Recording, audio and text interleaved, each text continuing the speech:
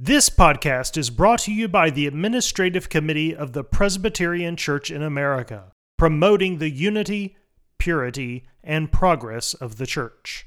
Learn more about the Administrative Committee and support its work by visiting pcaac.org.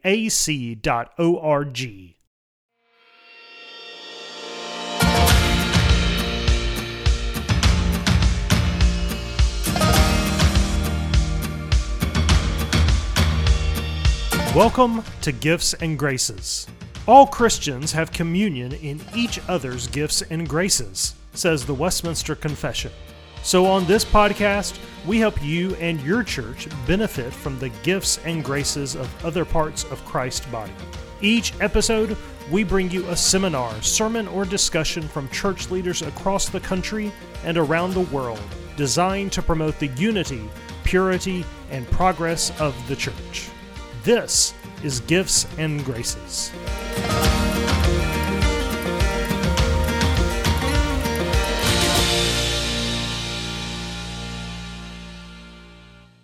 On this episode of Gifts and Graces, we get to hear from Stephen Estock and Dustin Ballou on the power of men's discipleship in a disconnected world. Dr. Estock is the coordinator for the Committee on Discipleship Ministries. Dustin Ballou is the assistant pastor of Grace Community Church in Mobile, Alabama. This was originally recorded as a seminar delivered at the 2022 General Assembly. Let's listen as teaching elders Estock and Ballou discuss the power of men's discipleship.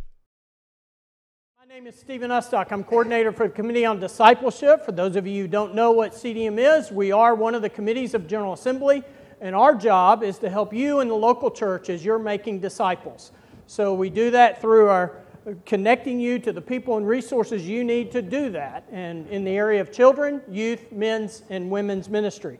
So that's what we got. The way I want to get that job done is through different teams. And so I have members of our men's ministry team here.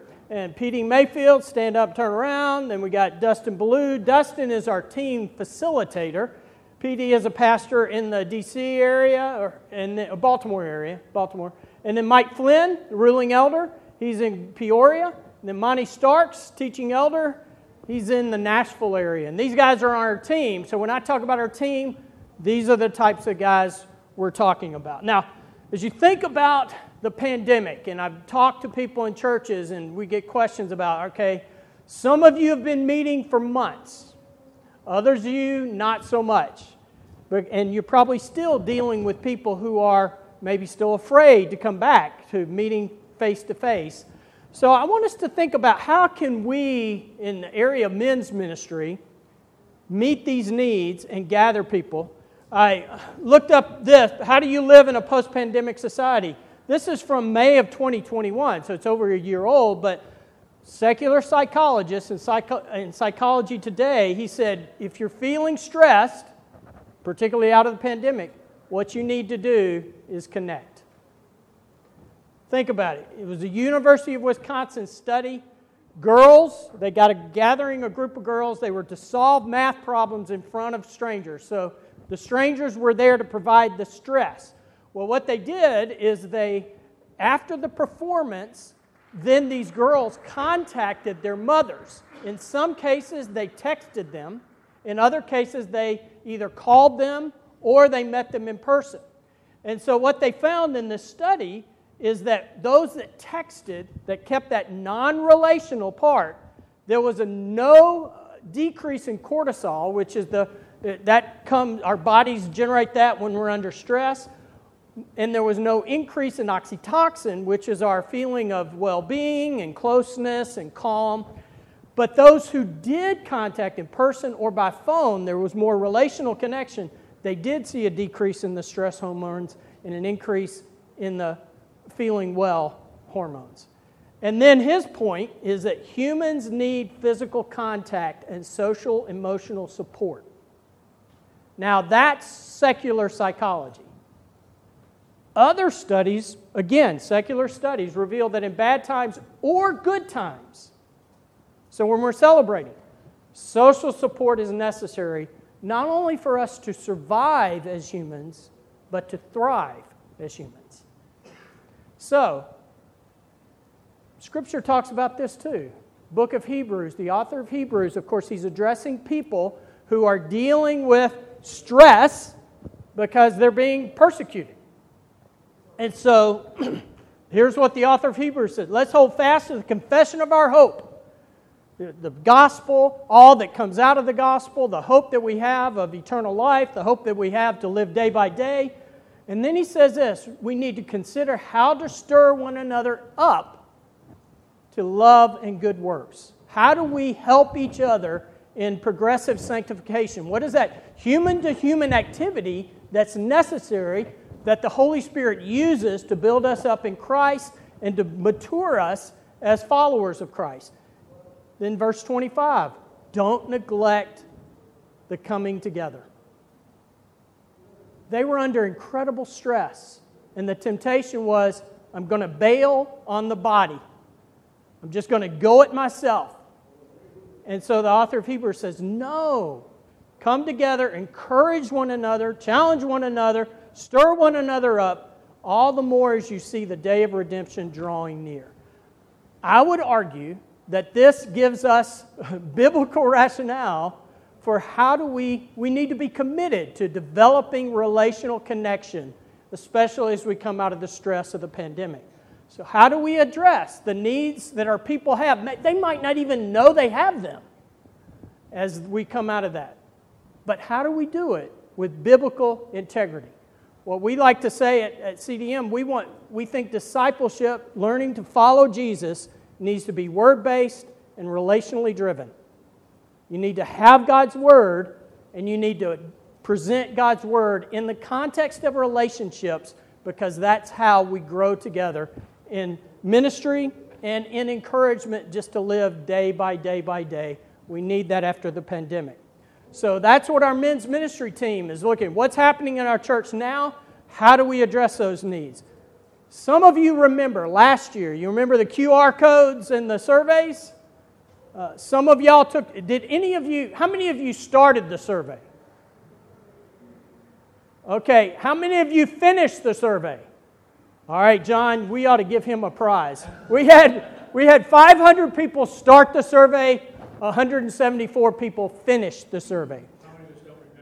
Okay, well, that's fair. All right, you get a prize too. But Dustin Ballou is going to come up. He's our team facilitator. He's going to go over some of the things that we found from that survey.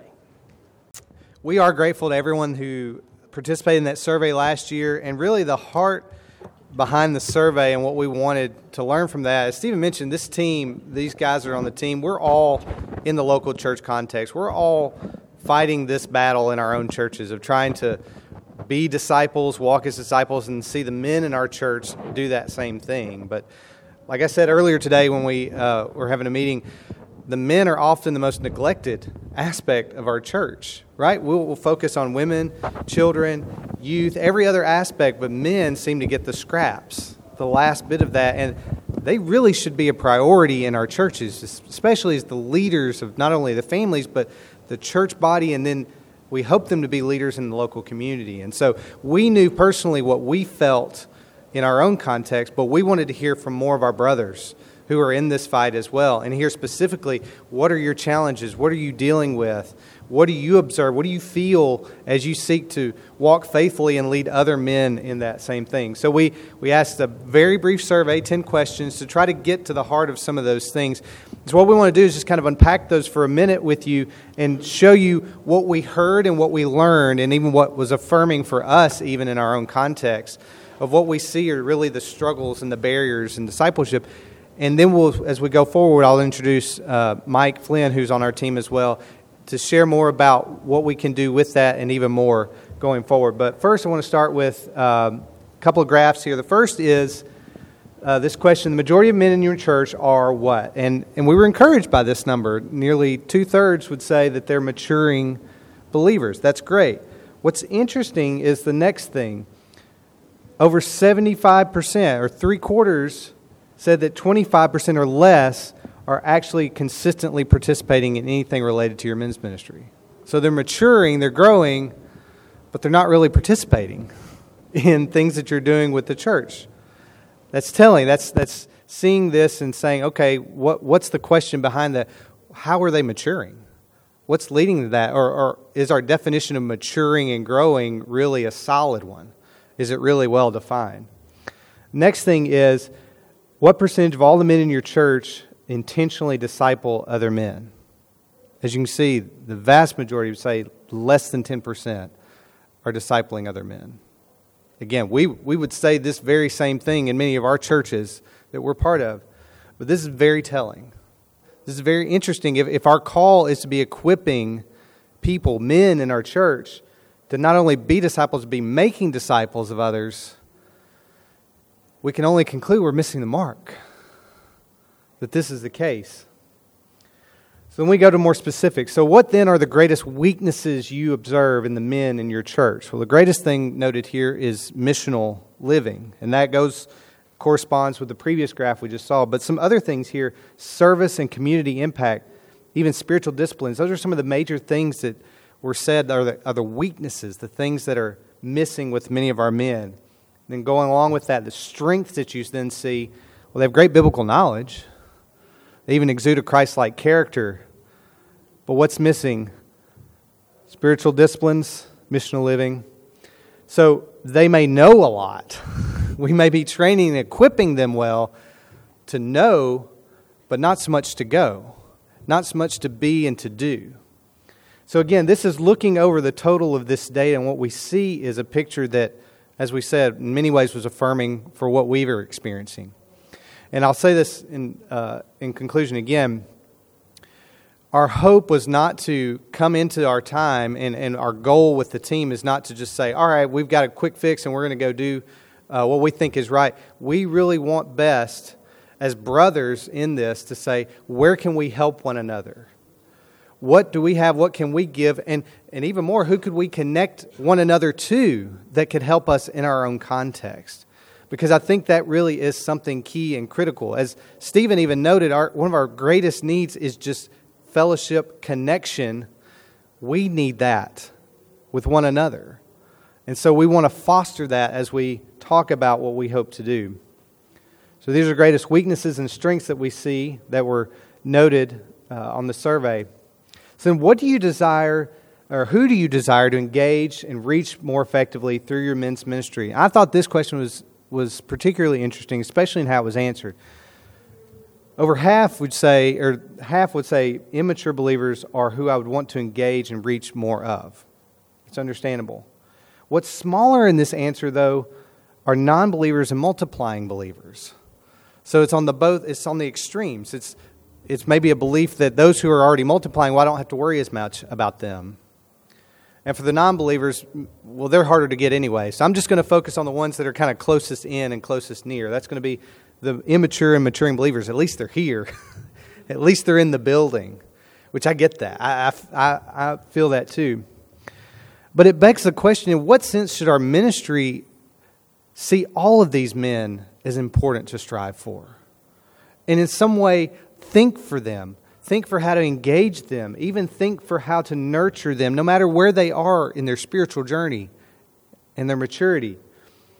It's just an interesting revelation about this. So, what spiritual growth opportunities do you think your men desire most? So what are the men in your church do you believe they're asking for? They may literally be coming to you and asking you for these things. This one was also interesting. The greatest percentage was friendship. The next greatest was intentional discipleship. So what did we just hit on earlier? One of the greatest felt needs in society is connection, community. Friendship was number one for what you observe, what you believe is the greatest pull from the men in your church, followed closely by intentional discipleship. So if we believe our men are seeking that, if they're wanting that, if they're even asking for that, then in many ways the ball is on the tee for us to say, what do we do to meet them there? How do we better give emphasis? And even more, what do we need to start down that path if it's lacking in our church?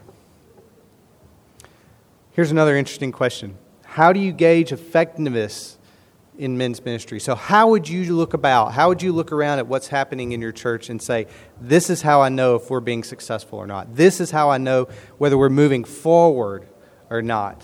Seeing men move forward. Number one answer is men discipling men. Second is a spiritual maturity. And then that next realm is emerging and growing leaders, healthy marriages and home life, renewed lives, and even up at the top, participation. People being in, people being connected, participating. But you would even say the greatest metric by which I would look at this is to say, men discipling other men. Men living the biblical model of discipleship, being a disciple and making disciples of others. So we're really in agreement of what this needs to be and what this looks like and how best to even look around and evaluate what's happening in our churches. So then what's holding us back? So what would you need to have a more fruitful, effective men's ministry? Again, these are from the answers that we've gotten over the last year through the survey, through the people that participated. Number one, greater commitment from participants. Greater participation. More lay leaders. Availability and capacity, coaching and advice. So there's an element of we need guys to buy in. We need guys to want to be a part.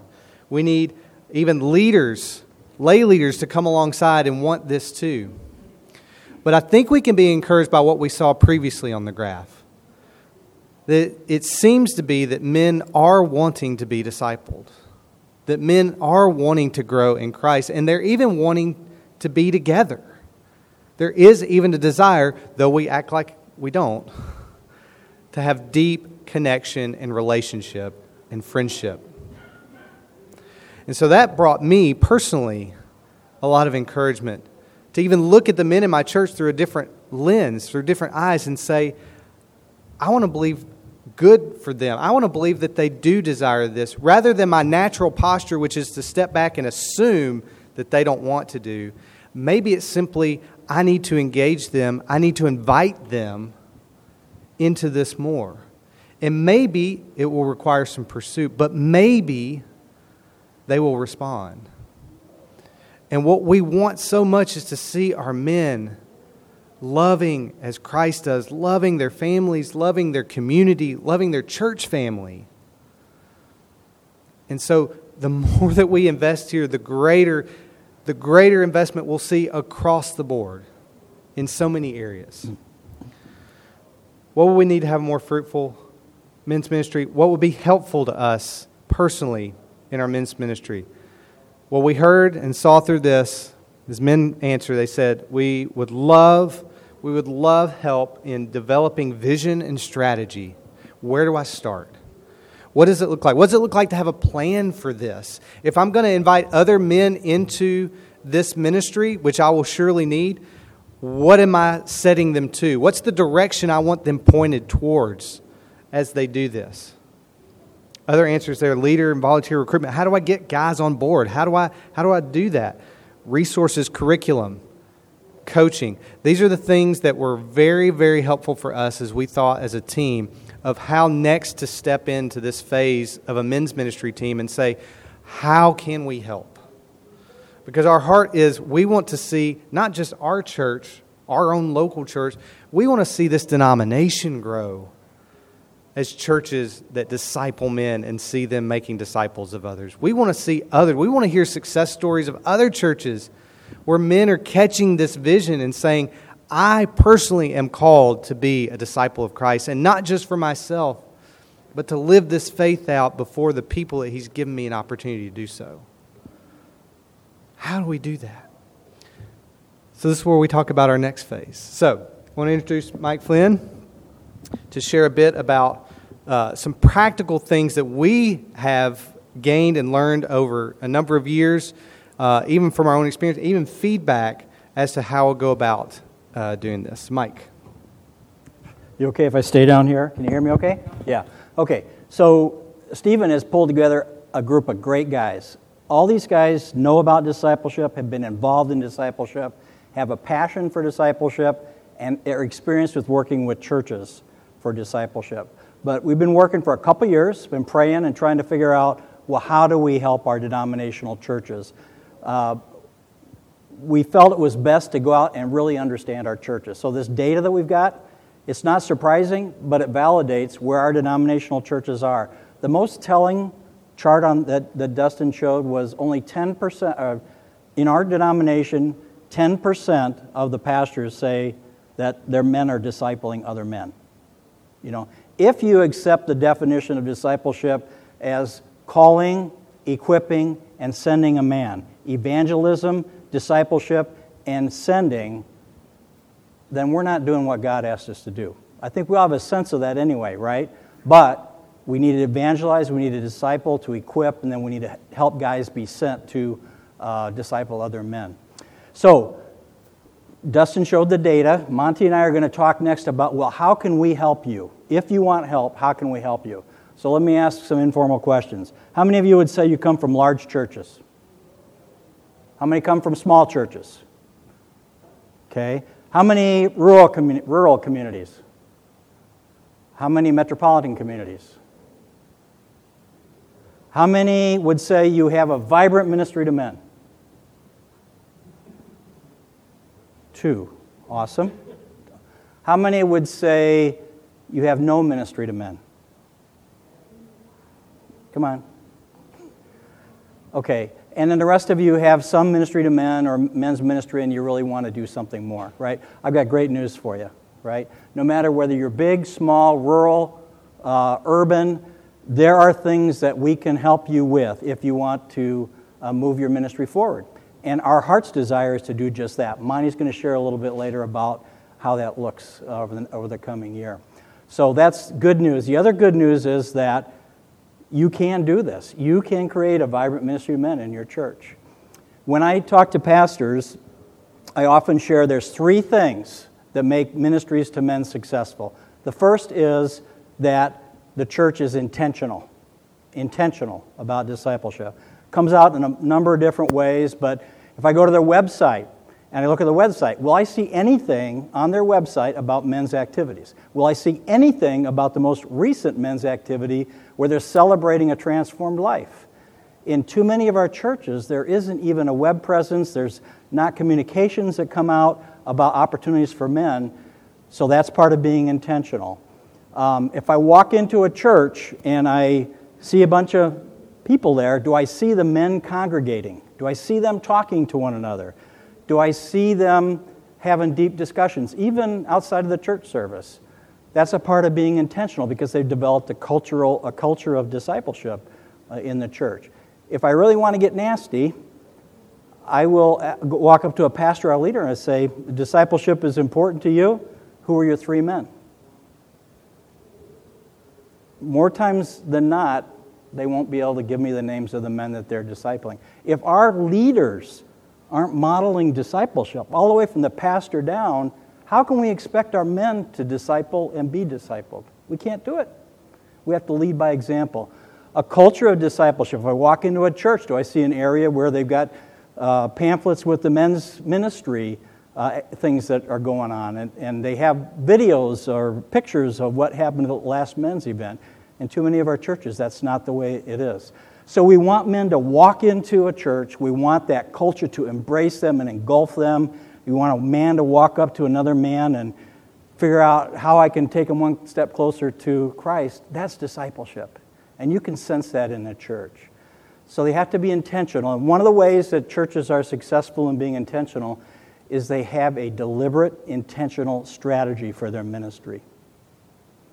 You know, Pat Morley says we are resource heavy and we need more spiritual exercise. And what that means is we need to have men that will choose to not just read a book, but they'll walk with another man in a journey through life. And so we need some more spiritual exercise that's out there. Okay, so having a ministry strategy is very, very important. Being intentional is the first reason they're successful. The second reason they're successful is not this chart. Yeah, here we go. So they're intentional. The second is that they know their men. Okay? And we don't care if you think about 3 types of men or 4 types of men or 5 types of men, but we do encourage you to think about who are our men, right? And there's no way in most of our churches that a pastor can know all the men. But a pastor can know a few men who know a few more men who know a few more men. And if you have a discipleship culture, you can actually get to know every single man in your church. Every single man in your church.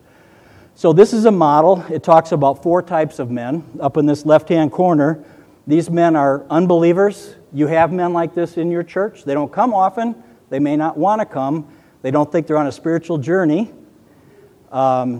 To them, truth is what they read on the internet or hear on the internet, or somebody has told them. They're experiencing truth in their life, and their identity is who they think their identity needs to be, or somebody has told them what their identity is.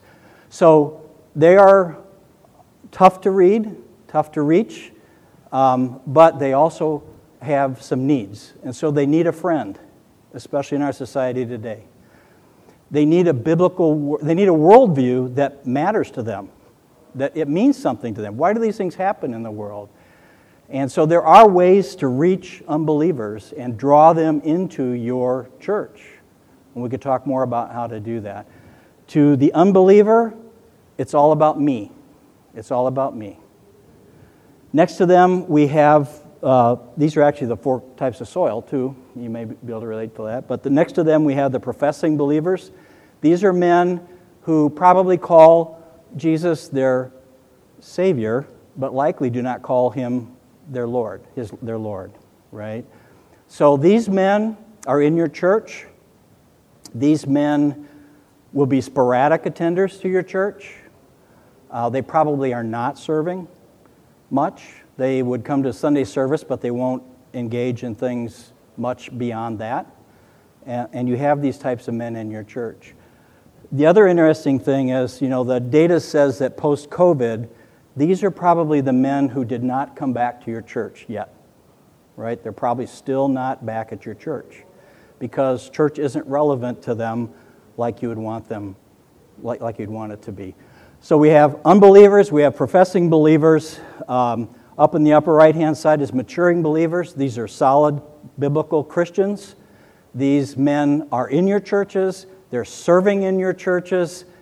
They're going through a sanctification process like we all do.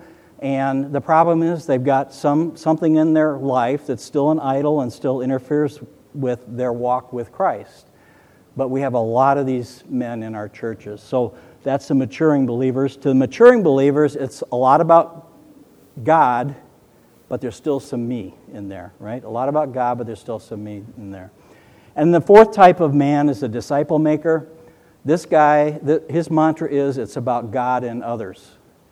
And so when he walks up to somebody, he's thinking, how do I bring this guy to Christ or bring him one step closer to Christ when he's there? So when he's talking to him. So the other thing I will mention, a couple things. One is we never stay in one of these categories all of our lives, right? We're moving through these categories, kind of go back and forth between categories too, depending on what happens in our life. But if we don't know our men, and we don't have a deep relationship where we're talking to them, we're not going to know when those guys are struggling with something in their life, right? So we need to know our men, or we need to know a man who knows a man who knows a man, but you can know every single man in your church. And you can also draw men from outside of your church, some of those unbelievers, and you can get the professing believers back into your church as well. And the other thing is that throughout all 4 of these categories is another man, and that man is the hurting man. Marriage issues, financial issues, addiction issues. And you hate to see a man going through that, but we know that we can, through discipleship, bring those men back to the truth and help them get through that issue in their life. So 4 types of men. I encourage you to think about that. And that brings us to the 3rd reason that churches are successful, is that churches that are successful for every one of those types of men will have some kind of an on-ramp in their ministry that reaches that type of man. Men pursue things of value, and we want them to pursue things of value that are of a spiritual nature. If they don't, they're going to invest in non-spiritual things in the world, which is happening today. But you can, in your ministry, provide on-ramps for every one of those types of men. Okay? So that's just a little tidbit. It's one of the things we're going to talk about in the cohorts that Monty's going to talk about a little bit later.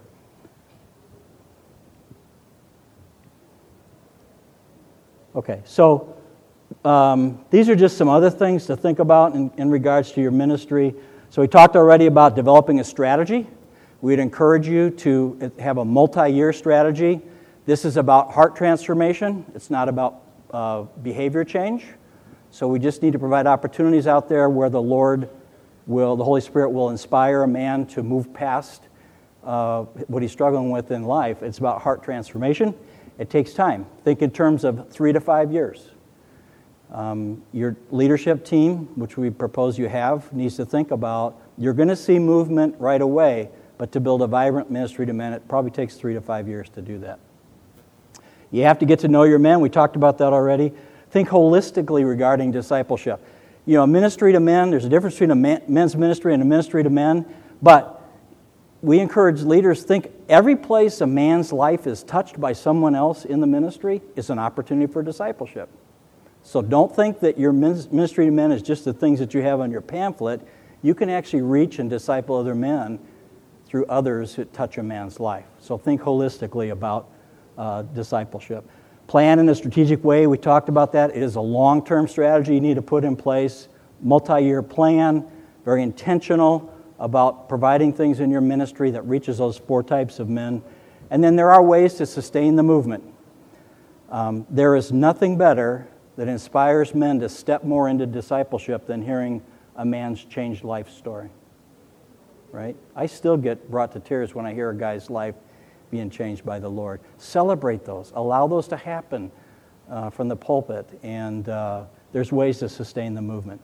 Okay, so we are going to talk next. Monty's going to come up and talk about the cohorts. I'm going to give you a listing of the kinds of subjects we're going to talk, but then Monty's going to kind of talk at a higher level. So when we do these cohorts, they're 11 months long, once a month, and we're going to talk about things like your ministry vision.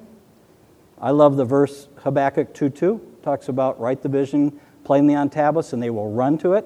You can have a vision that allows that to happen. So your ministry vision, developing a ministry strategy, developing a leadership team, very important. Pastors are too busy to lead a ministry, honestly. And there are men in your church that can help with that ministry team, leadership team, and that's also a form of discipleship. What's discipleship and what does it look like in your church? Knowing your men, pulling together a ministry map and looking for where your gaps are in terms of reaching those 4 types of men. Doing some strategic planning, ministry's purpose and vision, recruiting leaders, allies, and other men in your church. Yeah, I'll stop there. We've got a lot of things that we can talk about and teach about, and that's what we want to do in the cohorts, and Monty's going to talk about that next. So we've been meeting as a team, and again, we're from like 5 different parts of the U.S., different sizes of churches and so on. And we've been meeting in a team for the last 2 years, figuring out how to help you, how to love on you guys. So we've picked the top 2 best books that will help your men's ministry. We're going to sell those in the back. By the way, I think that's what 90% of churches would probably help you with. There's nothing wrong with those books, honestly. By God's grace, I just finished my 33rd straight year discipling men. And you know what curriculum I used? The same curriculum that Jesus used, which was what?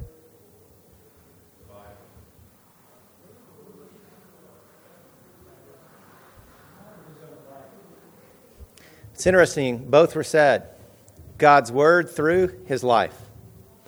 I always ask people, I love to ask pastors this. If there was a curriculum problem, why don't we just take the best discipleship curriculum written in the 70s, 80s, and 90s and use that today in the church? Which would be what curriculum? We don't have a curriculum problem. We have a ton of resources that Mike just talks about. We have a life problem.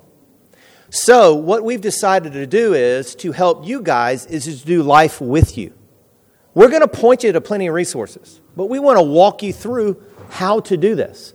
So that's why we're going to have these monthly cohorts that are going to start here soon. What we're going to ask you to do is fill out an application. to see if you guys are really going to be committed to be a part of these cohorts. We're going to have cohorts that are going to be anywhere from 8 to 12 churches in each cohort, that they're going to have members of our team that's helped together. I would say personally, and some other guys on the team have helped over 1,000 churches just to increase their men's ministry. So we want to walk you through. We want to talk with you. What are you struggling with? Is it developing a vision and a strategy, literally integrated into your church? Is it coming up with a team? What kind of men do you invite on a men's ministry team? How do you start momentum in the fall to keep it going throughout the year? How do you reach the 4 different types of men?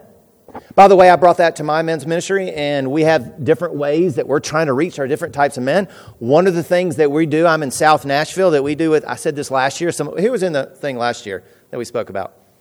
Like one guy, I talked about last year.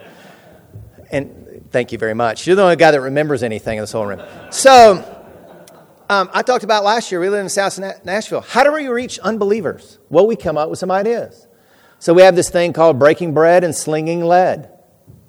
Well, we have donuts on a Saturday morning and everybody brings their guns out and we shoot them. We have a guy on the SWAT team. Some of you in your churches can't do that. That's okay.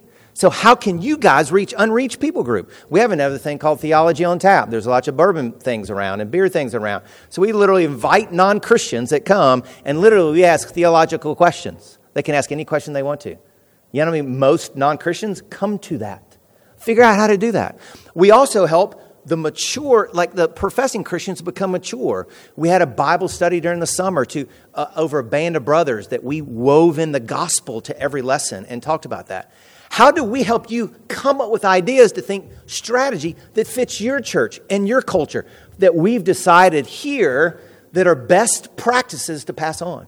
We want to give our lives more than we want to give our resources. So that's why we want to help you. So we want to start a monthly cohort, and we want you to fill out an application if you're interested.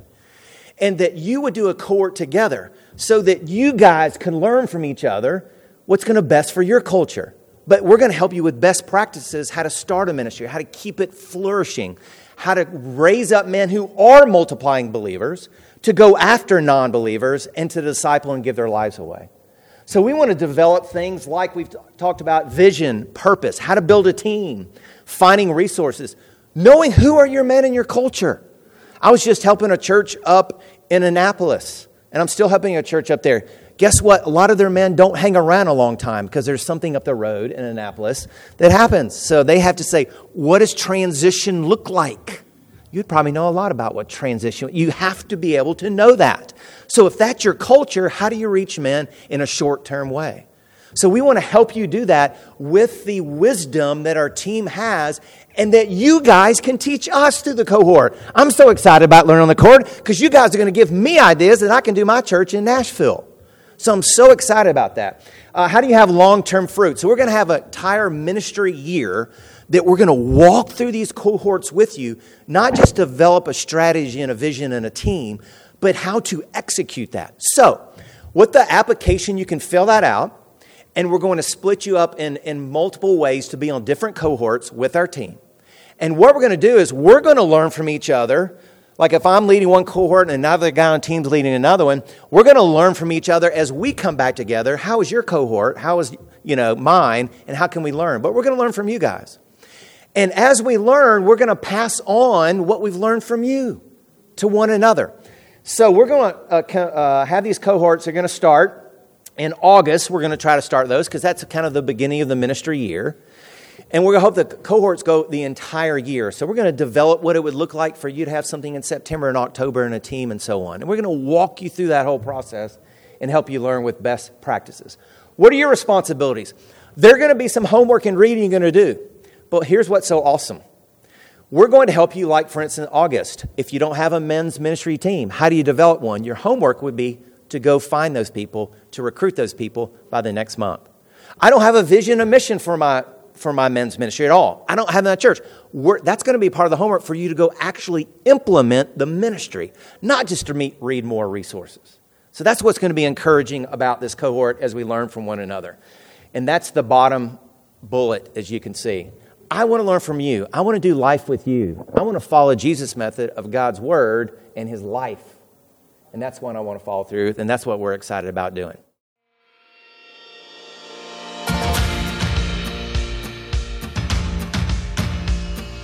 You can hear more talks like this by subscribing to the Gifts and Graces podcast. You can also hear more content like this by attending a seminar at General Assembly. They are free and open to the public. Find out times and locations by visiting pcaga.org. Thanks for listening to Gifts and Graces.